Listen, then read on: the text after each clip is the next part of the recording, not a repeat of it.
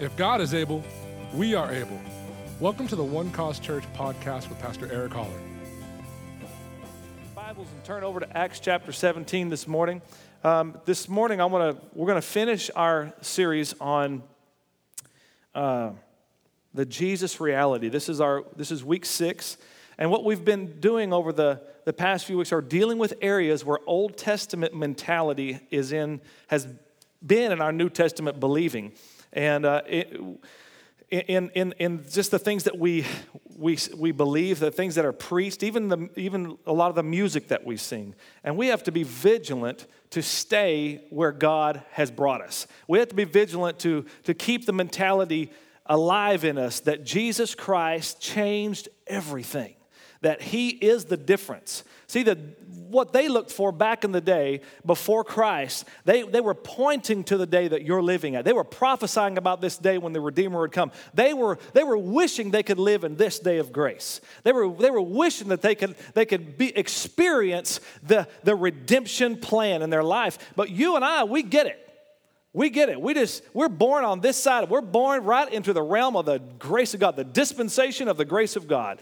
And we're simply saved. We can approach God by one thing called faith. And when we put up our faith to God, His grace meets us there at our faith. And the Bible says, by grace are you saved through faith. And that not of yourselves, it is the gift of God, not of works, lest anyone should boast. So we understand that our salvation and our relationship with God comes by His grace coming to us and our freely receiving that grace by faith. That is, what is that grace? That Jesus Christ died for our sins. He was buried and He rose again 3 days later from the dead. And whoever believes on Him, doesn't matter who, doesn't matter what they've done, whoever believes on Him will receive eternal life. That's the good news. That is the gospel of the Lord Jesus Christ. It's that in a nutshell. It's good news. I mean, I still can't, I think about it and I still can't get over it. I think, there are a lot of things in this world that are too good to be true, right? You look at the car commercial and they show you how cool this car is and they show you all the features. But if you pause your TV and you read the fine print, it just tells you that the car that is shown does not match the price that is shown. All right? Because if you try to get the price that was shown, then you show up at the dealership, then you're going to get cranked down windows. Right? I mean, you're just going to get the bare minimum with the car. Mm-hmm. It sounds too good to be true because it is too good to be true. But the good news of the Lord Jesus Christ is too good, and it's still true. Hallelujah. That's what's so great. We'll never get over the goodness of God. I'll just never recover from God's grace. Because where my sin abounded, His grace much more abounded. Hallelujah. And His grace teaches me that living this life, I can live a godly life. I can please Him in all that I say and that I do. Oh, man, this is so good. And Jesus brought all that. Jesus brought a new and living way.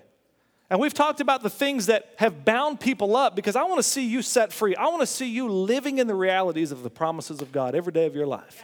Because they're there to obtain. They're not there to just look at and go, boy, that's neat. That'd really be nice if I had something like that. Lord, if it be thy will. Hey, if it's in the word, it is His will. What He needs are people that'll just believe it and receive it. That's what God's looking for. He's done everything that He can do. When Jesus said it is finished, it really was finished. Right? God did everything He could to get us into a right relationship with Him. Jesus Christ opened that way. Hallelujah. And see, all those who believe on Him, God comes and dwells in our hearts now. And now He is that very present help in time of need. He's there working in your life. He's always with you. He said, I'll never leave you nor forsake you. The same Holy Spirit that raised Jesus from the dead now lives in you. He didn't just come and visit you once in a while. He came and moved in. He's always there. And with Him, there's this anointing that teaches you all things. It is the power. It is the function to your Christianity. Hallelujah. All these wonderful things, all this richness of relationship with God, all brought by the Lord Jesus Christ. Jesus said it like this: I am the way, I am the truth, I am the life. No one comes to the Father but by me. There's one way, one access to the Father. Now, all men are going to face God. That's a fact. Everybody who's ever been born or whoever will be will stand before God and give an account of their lives. We will all do that. But only those who put their faith in Jesus will go to the Father. It's different facing God the judge and facing God the Father. Jesus takes you all the way to the Father. Hallelujah. As many as received him, to them he gave the power to become the sons of God, as many as will believe. Hallelujah. I love that. I love the gospel.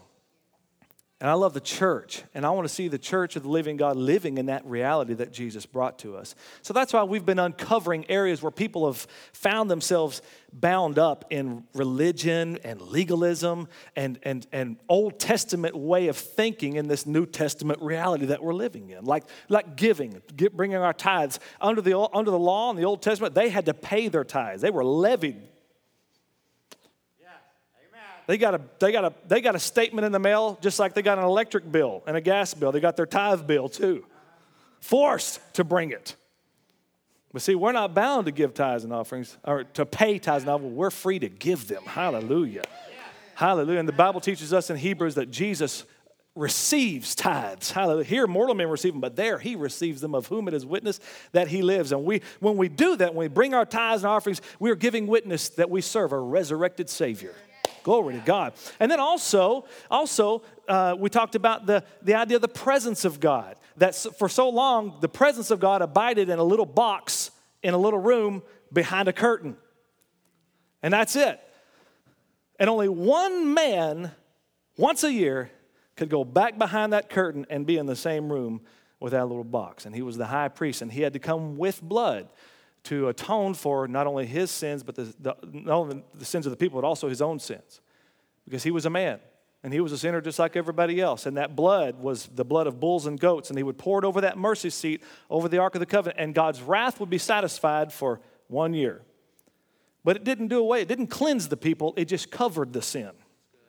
But Jesus came with that new and living way, with his own blood, by his own self, with that blood of God and man mingled together. That perfect sacrifice came and wiped out our sin, took it out of the way, nailing it to his cross. He didn't just cover it, he removed it from our lives. He broke its power to bind us. He broke that power of darkness that was keeping us so far and so alienated from God. We are on the outside, but praise God, by the blood of Jesus, we've all been brought near. Hallelujah. And now we all, as his children, have free access, bold access. As a matter of fact, that's the requirement that God gives us today. Come boldly before the throne of grace that you may have. That's how the blood of Jesus, that's just how thoroughly holy you've been made. That's how thoroughly blameless and right with God you are, that the blood of Jesus gives you this bold access right before the throne of grace. That high priest would go trembling because there's a very good chance he wouldn't even survive the event. If he didn't have everything right, if he didn't have his perfect suit on, if he didn't have everything in place, if he wasn't prayed up just right, if he forgot to confess one little sin, he would just drop dead in that presence.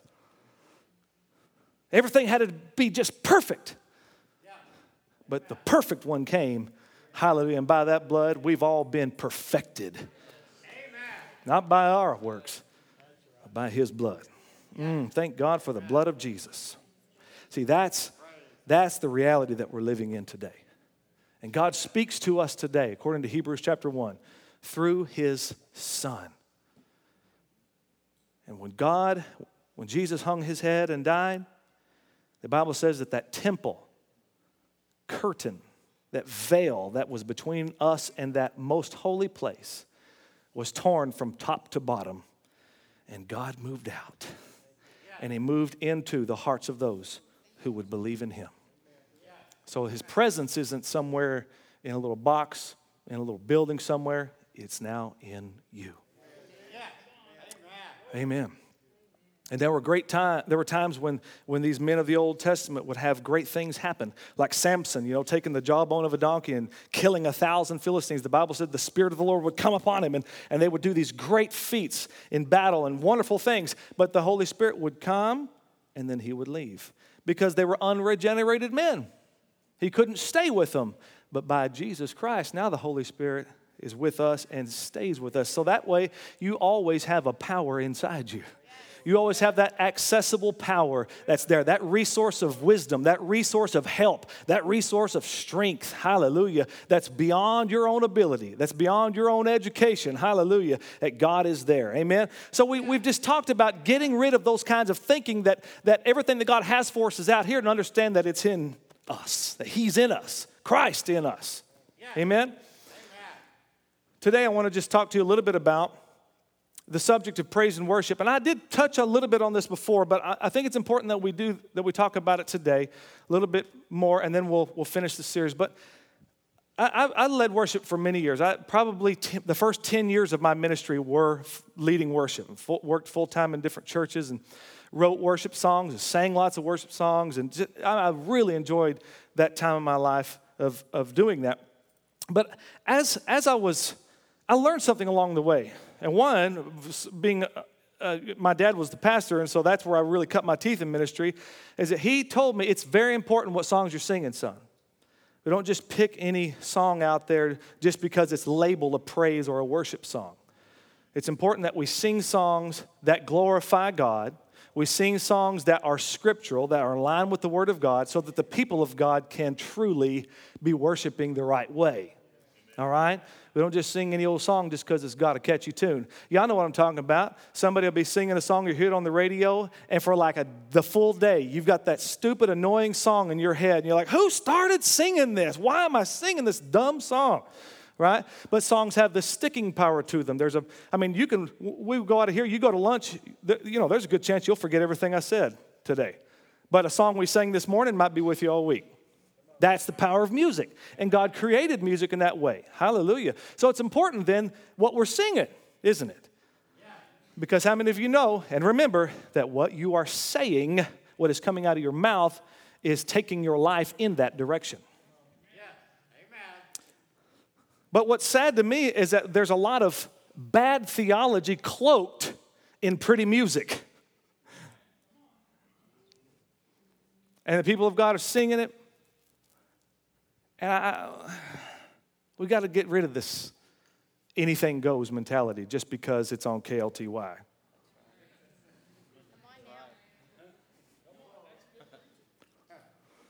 Amen. I can remember a time when there was a song that came out. Now, I might offend you. I'm not trying to. I'm really not. But there was a time when these worship songs, beautiful songs. A song came out, we sang called I'm Desperate for You. I'm desperate for you. People cry, I'm desperate for you. Oh, I'm not desperate for God. I was desperate when I was dead in my sins. When I was lost, I was desperate. But how many of you know that when Jesus Christ saved you, He came to be with you forever? Oh, I long to see you, Heather. Oh, I long to see you. Oh, I wish we could be together. Right?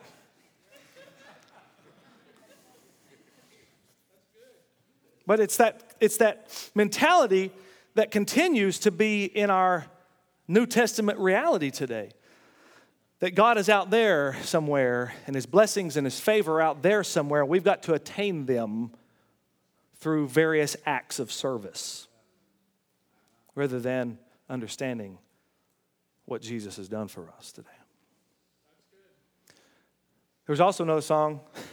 I might as well just pick on it for a little bit. Like I said, I'm not saying these people are bad that wrote these songs. I think they were sincere, but wrong. You can be sincere and wrong at the same time. We call it being sincerely wrong. There's a song that we used to sing, how'd that go? Song where you had to apologize to the Lord. I'm sorry, Lord, for the thing I made it. I'm coming back to the heart of worship. Man, that song is beautiful. I just have to say that song is one of the prettiest worship songs ever. I really believe that. I'm I'm coming back to the heart of worship. It's all about you. It's all about you. I'm sorry, Lord, for the thing I made. I remember singing that once. I was up on the screen. I started saying, I'm sorry, Lord, for the thing I made. What? What am I apologizing for? I don't even know what this guy that wrote this song is making me apologize for something he did. He's making all of us repent for something he did. And people just cry, oh, I'm sorry for the thing I've made it, oh, vague and ethereal. And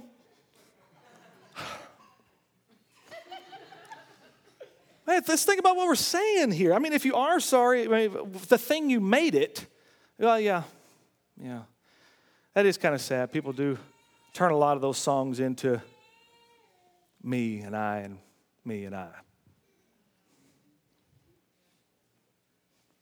Rather than lifting up. There's so many songs that we can sing about Jesus being lifted up and his name being greater than every other name. If we would just get focused on that, we wouldn't have time to sing about ourselves.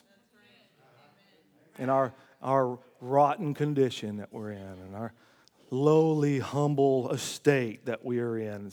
It's just worshiping him, glorifying him, lifting him up. I'm grateful to be raised in the house of God. I'm grateful to have been raised in the church. The church saved my life. It really did. It saved my life. I could just, even when my heart, even when I wanted to stray, I just couldn't go too long. Number one, I was scared to death of my dad. And number two, I knew I'd already had some kind of relationship with God. And I just couldn't let myself go too far. Right? I was so scared to miss church, for one thing, right? I mean, you're going to stray so far when you know you're going to have to be in church the next Sunday. You can only just go so far. Yeah, I'll be back in church. But the church it saved my life. It really did. And helped me grow in my relationship with God. But in praise and worship, it's been wonderful to see the progress over time of where we've come to today. Well, by the way, worship team, that was fantastic. Jeremy, is this great having this guy here singing? Incredible. It's beautiful. Jeremy and Jessica are both here, but I'm not going to say anything about it. Really glad to have you. And by the way, that's their anniversary today, too. And Mark and Mary Beth, that's why they came up here and read the scripture, 1 Corinthians 13 together. That's cool. Congratulations. And tomorrow, we'll be married 18 years. You lucky woman, you. But the church that I was raised in southern Oklahoma, the great city of Thackerville, that is overshadowed by WinStar Casino now. Our little church called Victory Chapel is where I got called to preach, and I've told you guys that story. I knew God marked my life. I barely remember the day I got saved. Don't even remember when I got baptized in the Holy Spirit. Felt like I've just always spoken in tongues. But I do remember the day God called me to preach. It was a powerful day. And we had been singing. We sang from a book. Anybody come from a church where you sang from a book? All right? We sang from a book. And I appreciate those times. Don't appreciate all the songs we sang. But some of those songs marked my life. They really did. The song Amazing Grace. See, that song's so powerful because we all find commonality with that song. We all find God's grace is amazing. Right? But then there are these songs out there like Hold the Fort, for I am coming. Right? Like God's just up there saying, just endure this hell just a little longer. I'm coming, hold the fort. Right? And a lot of those songs were just about enduring till the end. Right? Right? No wonder they all wanted to go to heaven. No wonder everybody just wanted to die and go to the sweet by and by, right? Because that was the reality. Life, if you're here, it's trouble and loathsome living. Lonely pilgrim walking the desert lands of the earth. Someday, though, everything is going to be good in the sweet by and by. And But there were some powerful songs. How Great Thou Art. Wow, what an incredible song. What a song that lifts up the spirit, you know. I mean, I love those songs. I think they're wonderful. And over time, music has begun to, it has evolved over time. Can I play a little bit for you? Eric, is it okay if I play your guitar? Yes. Thank you. Appreciate that. I don't think he really sounds like that.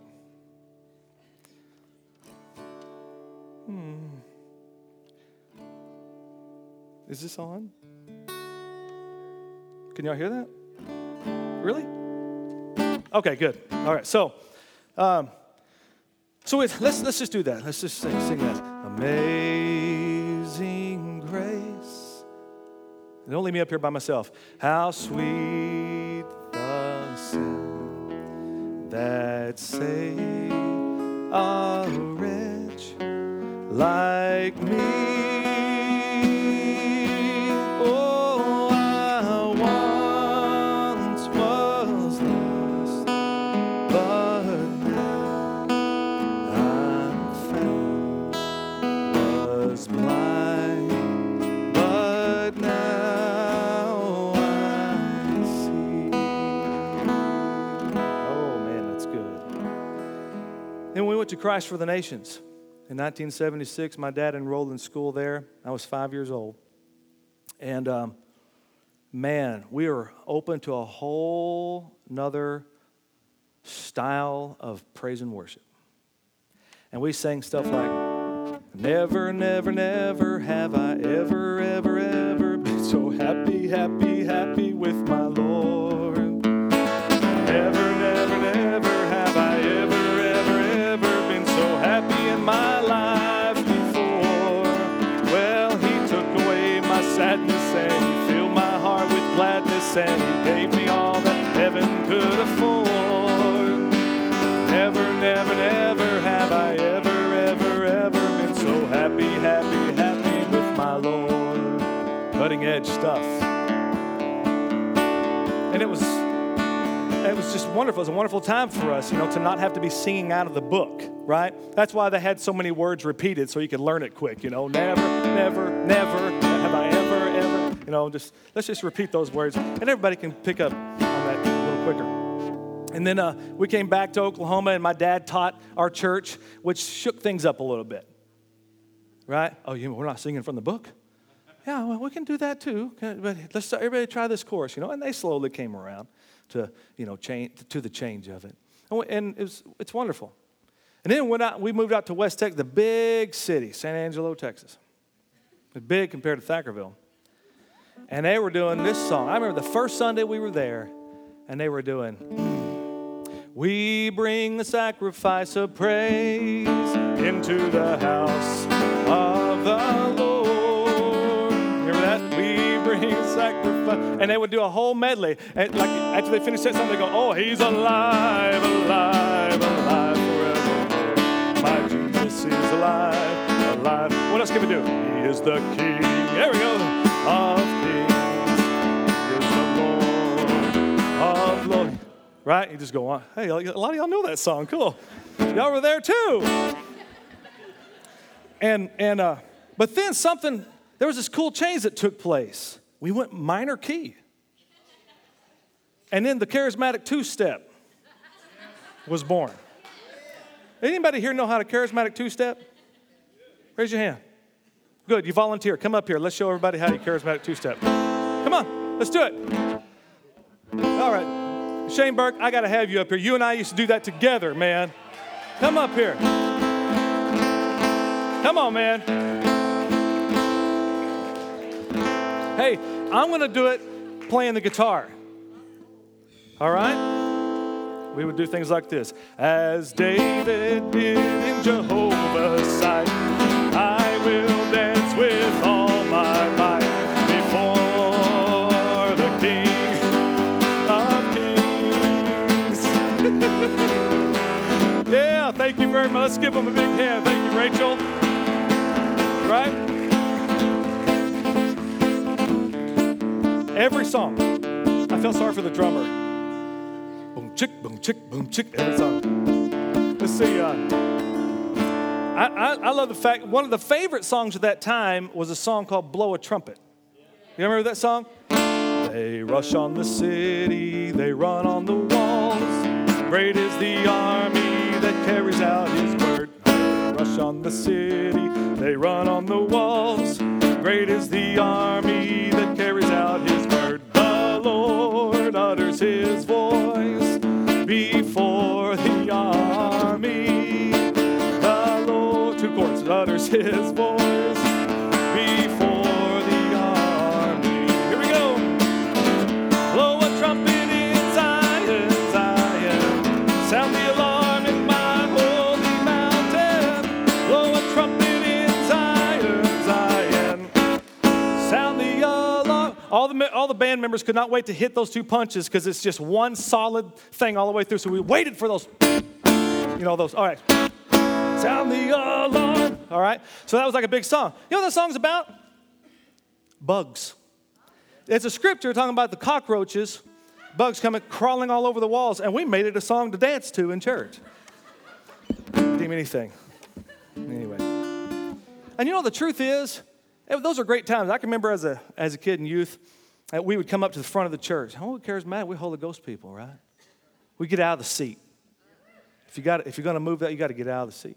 And we'd make big circles in the front, and we'd do all these big dances, in circles. And if the Holy Ghost hit somebody just right, like my Aunt Gertrude, she'd start what they call a Jericho march, right? And just march around the church.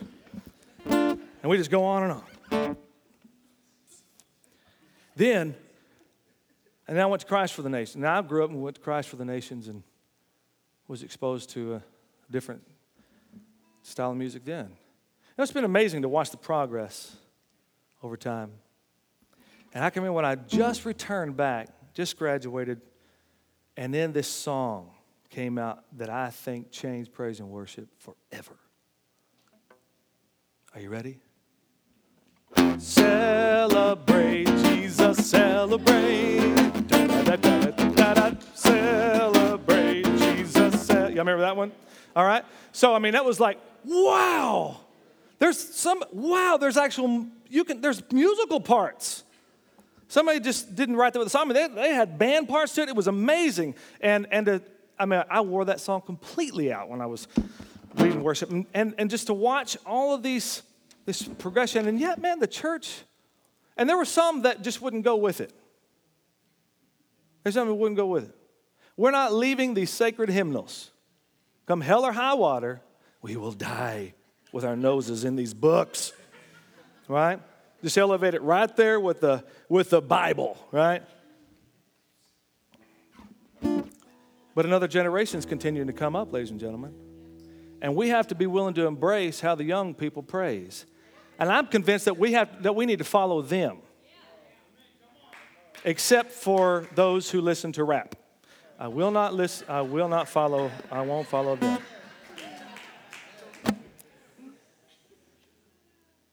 But what an amazing thing it was when a little Australian girl named Darlene Check penned a song called Shout to the Lord. And to see what Hillsong's like, they're a monster. They've just taken over the world. And we do a lot of their songs here.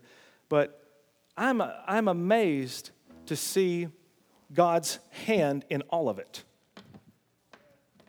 That tells me something about God, that he's not stuck on a certain style of music. He has a message to bring. So whatever style of music it is, that's fine. It's all from him. Amen. But what's important is what message is being pronounced, sang with that song. So whether you find your inspiration in the old hymns or the old Jewish songs or what's going on right now, whatever, it doesn't matter. Just make sure that what you are giving yourself to, what you're allowing yourself to sing and to bless God with really actually does bless him and does line up with his truth. Amen? Amen. John chapter 4, turn over there for just a moment. Have I read any scripture? Ooh, man, my dad would be clobbering me over the head right now. John chapter 4, I'm just going to quote Acts chapter 17 that says, in him we live and move and have our being. What Paul just taught us there is that our whole existence, everything about us, is wrapped up in the person of the Lord Jesus Christ. Hallelujah. Hallelujah. Now, John chapter 4 is a very familiar story, and I won't belabor it.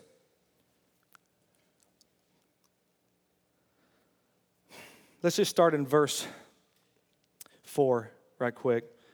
It says, but he needed to go through Samaria, and so he came to a city of Samaria, which is called Sychar, near the plot of ground that Jacob gave to his son Joseph. Now Jacob's well was there. Jesus, therefore, being wearied from his journey, sat thus by the well, and it was about the 6th hour, or noon. A woman of Samaria came to draw water. Jesus said to her, "Give me a drink," for his disciples had gone away into the city to buy food. Then the woman of Samaria said to him, "How is it that you, being a Jew, ask a drink from me, a Samaritan woman? For Jews have no dealings with Samaritans," which was true. A lot of prejudice there because the Jews did not consider the Samaritans their friends, or they didn't want to acknowledge them because they were half Jews. They actually had more respect for the Romans than they did the Samaritans. And so she's astounded. She can't believe Jesus is even talking to her. Verse 10, Jesus said to her, "If you knew the gift of God and who it is that says to you, 'Give me a drink,' you would have asked him and he would have given you living water." The woman said to him, "Sir, you have nothing to draw with. The well is deep. Where then do you get that living water?" Verse 12, "Are you greater than our father Jacob?" How many of you know the answer to that? What's the answer? Yeah, I created Jacob. I'm the God of your father Abraham, Isaac, and Jacob. Hallelujah. "Are you greater than our father Jacob, who gave us the well and drank from it himself, as well as his sons and his livestock?" See, they were children of Jacob. They could give, the Samaritans could show their lineage right up to Jacob too. And Jesus answered and said to her, "Whoever drinks of this water will thirst again. But whoever drinks of the water that I shall give him will never thirst. But the water that I shall give him will become in him." Everybody say, in him. In him, a fountain of water springing up into everlasting life. See, this is what your relationship with God started. It started a healing, a change from the inside, and it comes out from there. Hallelujah. Men try to relate to God from the outside, looking at those hard stones, "Thou shalt not kill, thou shalt not steal," all 10, and they just couldn't do it because they tried to process it through the flesh and down into the spirit. How many of you know that ain't going to work like that? So God had to change us from the inside, hallelujah, so that we could actually live in this relationship, so that we can actually live a godly life, so that we can have the power then to be who God called us to be and to do what God called us to do. And verse 15, the woman said to him, "Sir, give me this water that I may not thirst, nor come here to draw." See, she did not want to be there at that well because she had to come at noon. The other women came at early morning, but because of her lifestyle, she was an outcast, so she had to come in the heat of the day. All right? Now look at this. Jesus said to her, "Go call your husband and come here." Now he's going to start dealing with some issues here. "Go call your husband and come here." And the woman answered and said, "I don't have a husband." And that's all the information she was willing to give him at that moment. So Jesus delved in a little deeper. "You have well said, 'I have no husband,' for you have had 5 husbands. And the one whom you now have is not your husband. In that you spoke truly." The woman said to him, "I'm getting the idea that you're a prophet." What a stark revelation. I mean, the gift of discernment is at work right now in this moment. "I perceive that you are a prophet." But you know what? She did perceive him to be a prophet. And that's just it. That's the thing that astounds me about Jesus. Nobody else would take time for this woman. Nobody wanted anything to do with her.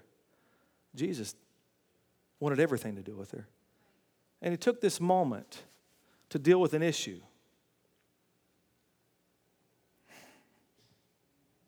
And when he started talking to her about things that she knew he didn't know about, she started seeing him in a different way.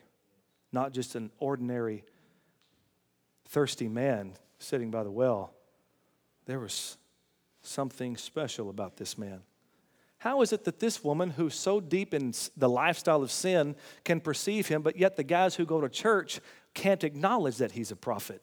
Matter of fact, they call him a blasphemer. They call him a sinner. They call him all kinds of things. They can't even see who he really is. Matter of fact, Jesus said a prophet's not even welcome in his own country. But this woman who's lost in this sin can see him for who he is. But that's not a real big surprise because Jesus had it out with those Pharisees one time, more than once, but he had it out with them and he said, it's the traditions of men that make the word of God of no effect. It's your traditions that are choking out the word. Now, the word of God is powerful. The Bible teaches us it is powerful, it's quick, and sharper than any two-edged sword. Hebrews chapter 4:12 teaches us that, right? And piercing even to the division of soul and spirit, and of the joints and marrow, and is a discerner of the thoughts and intents of the heart. That is, the word of God is so sharp and powerful that it can slash right through soul and spirit. It can make a distinction. It's amazing. But he taught these guys, the religious guys, he said, as powerful as that is, your traditions make it of no effect.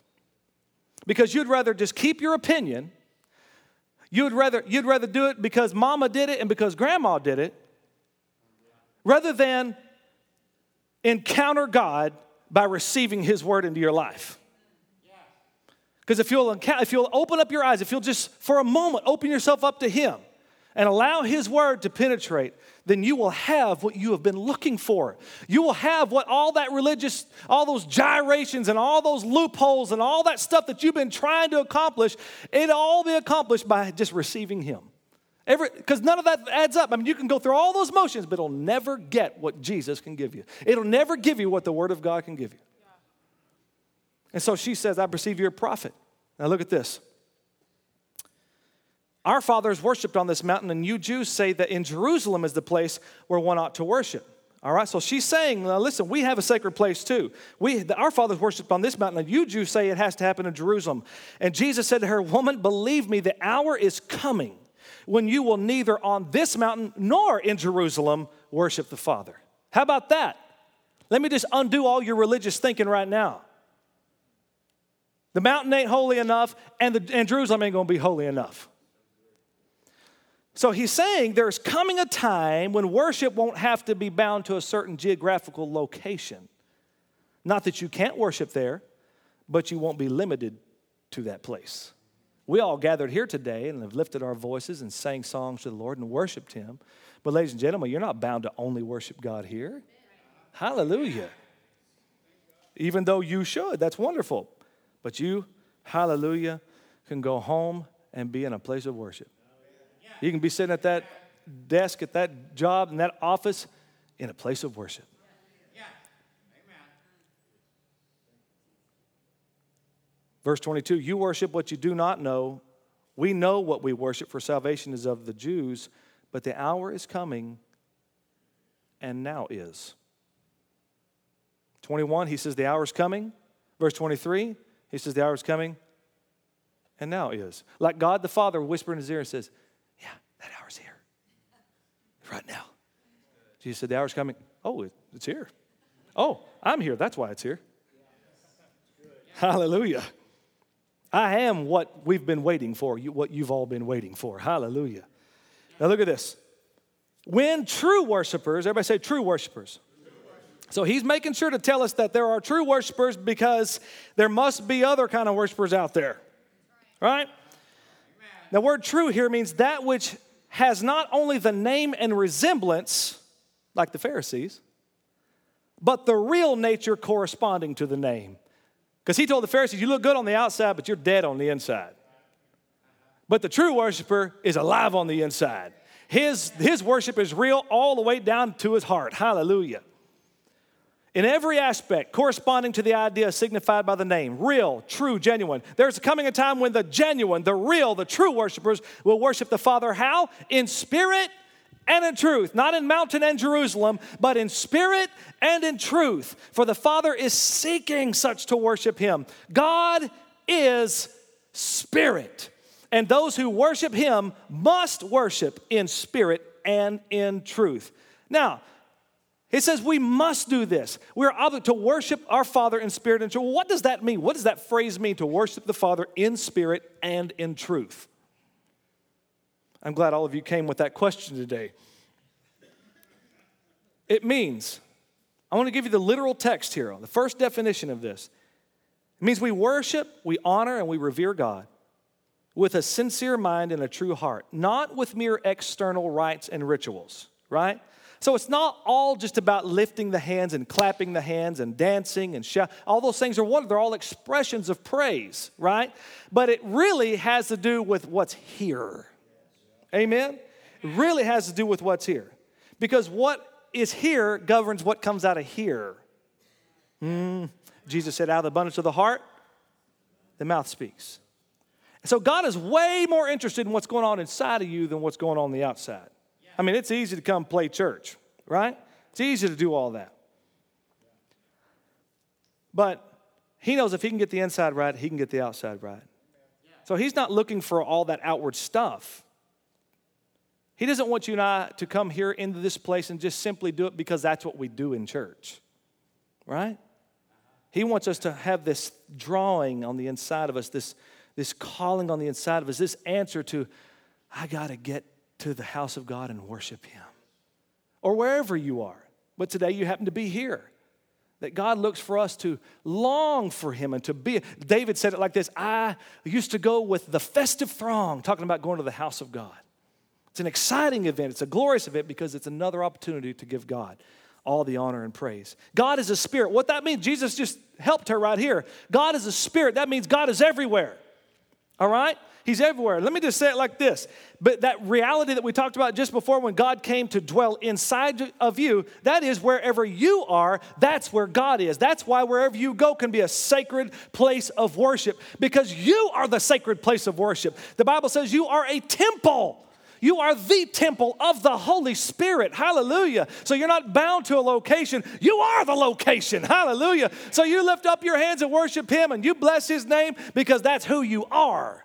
And that's who, and He is inside of you receiving that. Now I got to finish with this, all right? The second meaning, now check this out. The second meaning of this in the literal text means we worship God when His divine influence affects, corrects, and elevates the temperament and disposition of our minds. Wow. It affects, corrects, and elevates the temperament or our attitude and the disposition of our minds. Wow.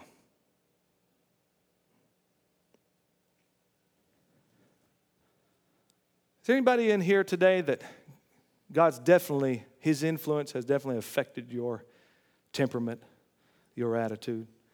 Maybe He's working on it right now. We all have experienced that. His divine influence. Now, I like the way that says that. The definition, it doesn't say that His force, He's making this happen. It says He's influencing you. Because He honors your choice. He gave you that choice. He honors your choice. But He influences you in the right way. And when you receive that, then you will allow it to affect you, to correct you, and to elevate you. I love that word, elevate. See, that tells us that God wants us as His children to live a higher level of life. Amen. There is a higher standard for us. Yes. Amen. Amen. There is a higher standard for us. I need a really good amen right there. Amen. Amen. There is a higher standard. Yes. See, that inward change, that position you have in Christ ought to definitely affect your practice here on the earth. He has a higher standard for His own church, and because the Bible says we are predestined to be conformed to the image of His dear Son. Now, when you allow His divine influence to affect and to correct and elevate your temperament, the disposition of your mind, then you are worshiping your Heavenly Father. See, you worship Him. Paul said it like this. Now, we beseech you, brethren, Romans 12:1, by the mercies of God, that you present your bodies as a living sacrifice, holy and acceptable to God, which is your reasonable service. And don't be conformed to this world, but be transformed by the renewing of your mind, that you may prove what is that good and acceptable and perfect will of God. Right? So by the way we think and by the actions that we take, we show our worship to God. Your lifestyle has very much to do with your worship. All right? So we don't just sing a song to get into worship. We live the lifestyle of a worshiper. All right? Understand that we belong to Him. We are His. I got one last thing to give you. Turn over to John chapter 12 right quick. Right quick. I'm hurrying, huh? John 12.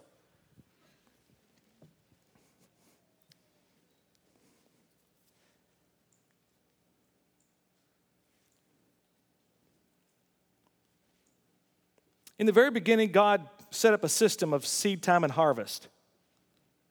When he made the pronouncement that the seed would produce after its kind, right? Whatever that seed was, apple seeds are going to produce apples, and it's always going to do the same thing over and over again.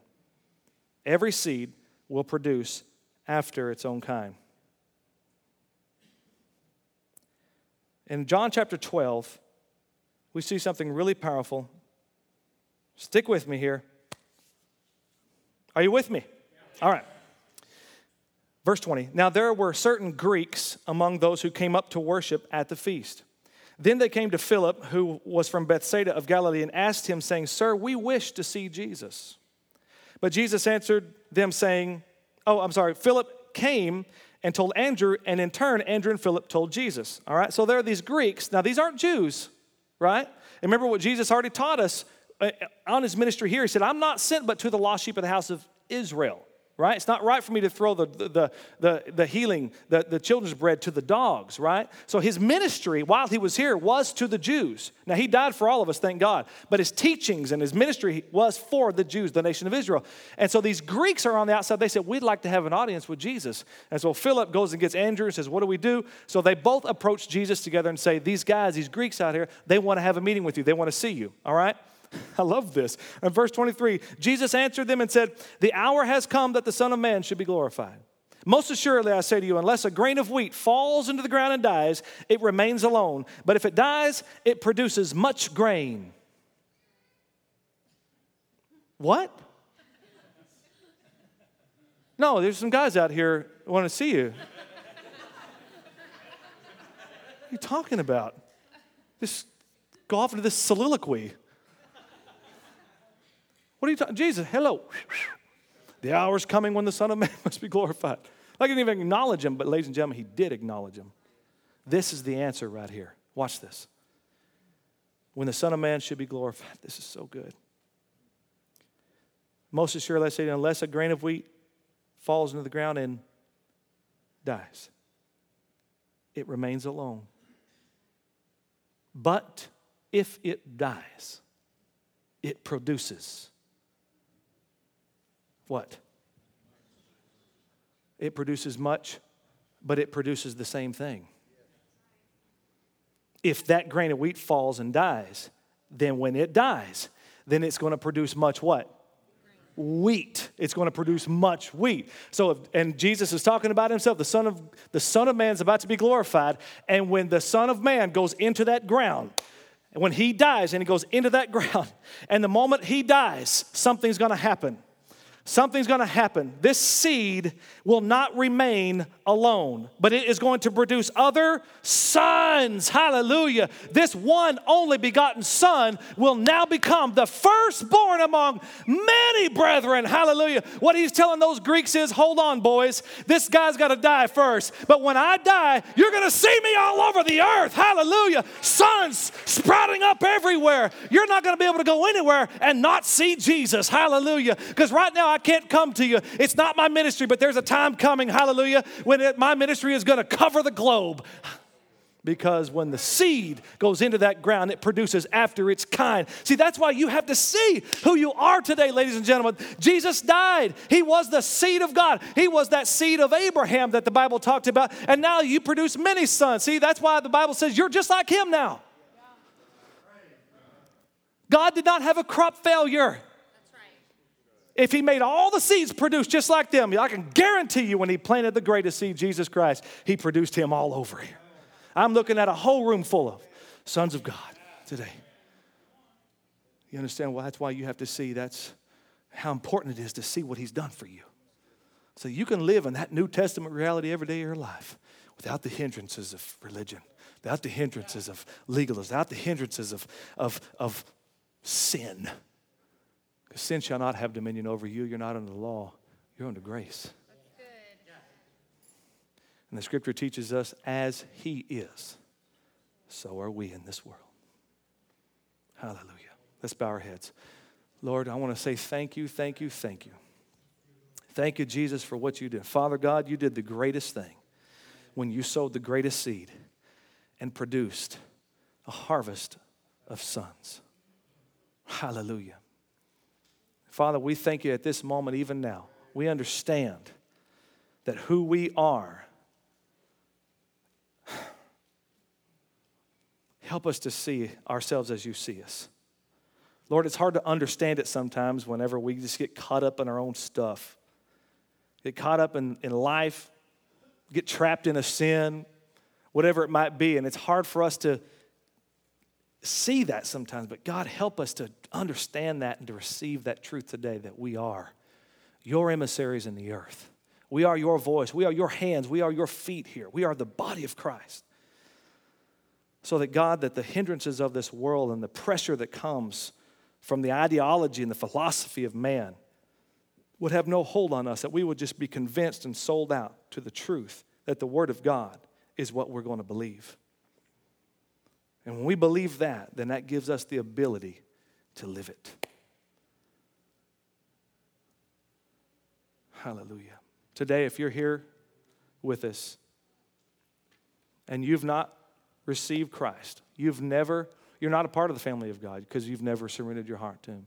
You've never accepted the fact that Jesus Christ died for your sins and that He was buried in a tomb and He rose again the third day. You've never received that free gift of salvation. Don't leave here. Don't leave here without doing that. It's this simple. Believe it. Believe He did it for you. Jesus said, God so loved the world, He gave His only Son. Whoever believes in Him will not perish but have everlasting life. You can leave here today with an assurance that God is your Father and heaven is your home. So that when the day comes when you close your eyes in death, you'll wake up in heaven. If you're here today and you say, Pastor Eric, I want to commit my life to Christ. That's me. Would you please pray for it? I just want you to just lift up your hand. Just by acknowledge. Just acknowledge right now that you need God right where you are. You're here today. You're away from God. You don't know Him. What about if you do know Him, but you're just away from Him? You've been away from Him. You've been living life like you don't belong to Him. But today, you just need to repent and come back. Your Heavenly Father welcomes you. There's no condemnation here. I promise you, His grace is way greater than your sin. Way greater than your weakness. Way greater. Oh, you just need to receive the grace today. Allow its influence in your life. Are you here? Just slip up your hand. I'll pray for you too. Anybody here? All right. Hallelujah. Thank you for listening to our podcast. We want to invite you to join us in service Sundays at 9:30 or 11 a.m. and Wednesdays at 7 p.m. Go to onecausechurch.com for locations and events. You can also like us on Facebook or follow us on Twitter at One Cause Church.